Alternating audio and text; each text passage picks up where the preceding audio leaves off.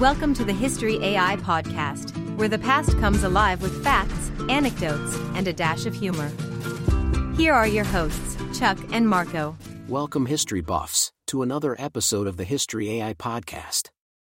I'm Chuck. And I'm Marco. Today, we're diving deep into the annals of history to unearth the fascinating details of the Battle of Mursa.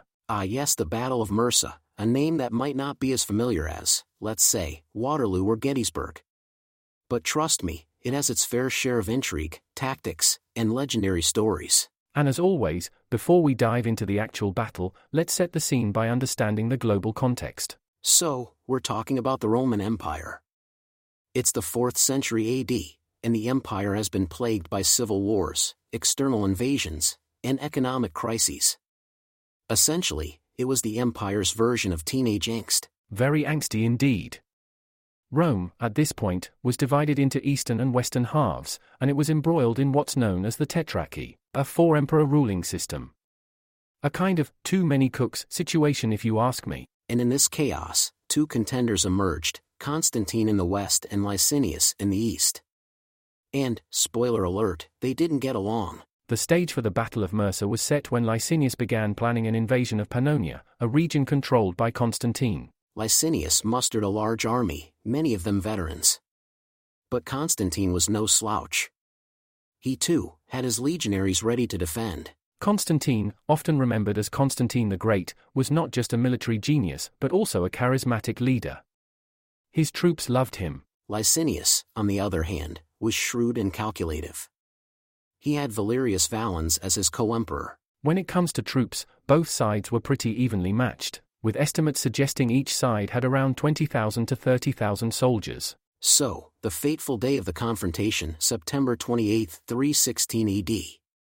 The landscape around Mursa Major, present-day Osijek in Croatia, was about to witness one of antiquity's most significant showdowns. The setting sun that evening must have glinted off the armor and weapons of thousands, a vista of nerves, strategy, and anticipation.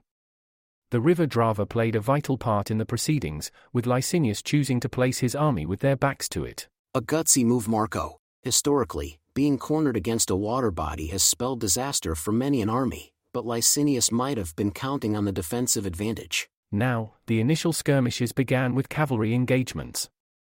Constantine's cavalry, reputed for their discipline, made swift advances, targeting the flanks. Meanwhile, Licinius's horsemen attempted to counter, but the intensity of Constantine's charges was too much. As the cavalry created chaos, the infantry of both sides moved in. It's said that the sound of clashing shields, swords, and war cries could be heard for miles. Both sides used the classic Roman legionary tactics: tight formations, short swords for close combat, and spears for throws. And remember those famed Roman testudo formations? The shield wall where soldiers would lock their shields together and some would hold them overhead? Both sides employed them, especially when trying to push against each other or when defending against archers. The river Drava itself turned into a chaotic scene. As Licinius's troops were pushed back, some tried to retreat across the river, leading to more loss of life as soldiers drowned under the weight of their armor. There's also a mention of war elephants being used by Licinius. These majestic beasts, armored and driven into the fray, caused initial havoc. But Constantine's troops, using their tactical training, managed to create confusion among the elephants, which started rampaging through their own lines. By late afternoon, it was evident that Licinius was losing ground. His formation had been penetrated at multiple points, and the cohesion of his forces was deteriorating. The final push came as the sun was setting. Constantine's troops, sensing victory, gave it their all, eventually pushing a significant part of Licinius's army into the river or scattering them across the fields. It wasn't just a battle, it was a strategic masterpiece, a testament to the military tactics of the time, and a brutal reminder of the costs of civil war within an empire. As with many monumental battles in history, Mursa Major wasn't just about generals and grand strategies. It was also about individual soldiers, their valor, and the tales of heroism that arose from the midst of chaos. Absolutely, Chuck. One story that's passed down through the annals of history is that of Gaius, a young legionary from Constantine's side. As the battle raged, Gaius found himself isolated from his unit, surrounded by enemies. Right.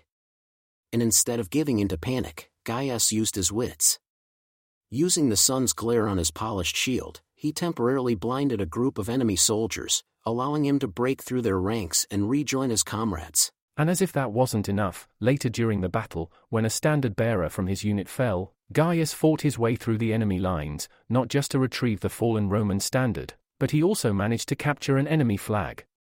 This act didn't just boost the morale of his fellow soldiers, but also cemented his place in the legends of the battle. Then there's the tale of Lucilla, a female medic tending to the wounded behind the front lines. When a contingent of Licinius's cavalry broke through and threatened the makeshift medical camp, Lucilla rallied the wounded, using discarded weapons and shields to form a makeshift defense. They held off the attackers long enough for reinforcements to arrive. And we shouldn't forget the story of Decimus, an archer.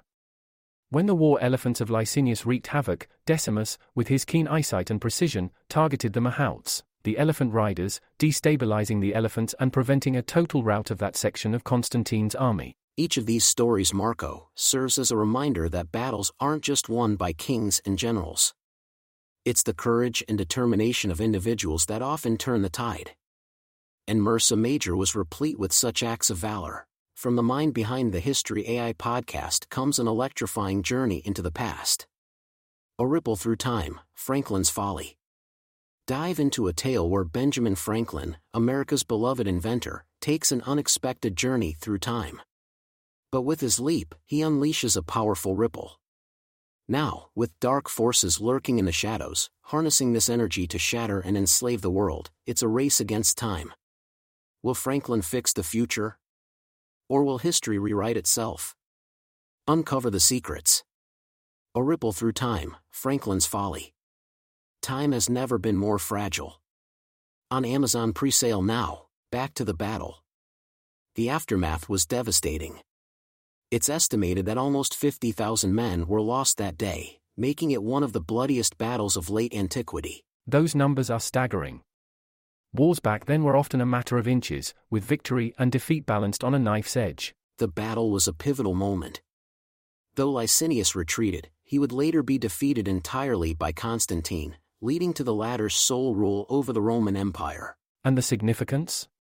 It paved the way for Constantine's eventual conversion to Christianity and the Edict of Milan, granting religious tolerance to Christians in the empire. Indeed. The ripple effects of this battle would shape the religious and political landscape of Europe for centuries. The Battle of Mursa, while not as celebrated as other conflicts, played a critical role in the Roman Empire's history. And as we wrap up, we want to give a huge shout-out to our loyal listeners. Thank you for tuning in. Please don't forget to rate, follow, and share the podcast. And remember, you can suggest topics through our social media channels. Until next time, I'm Chuck. And I'm Marco. Keep exploring history with us.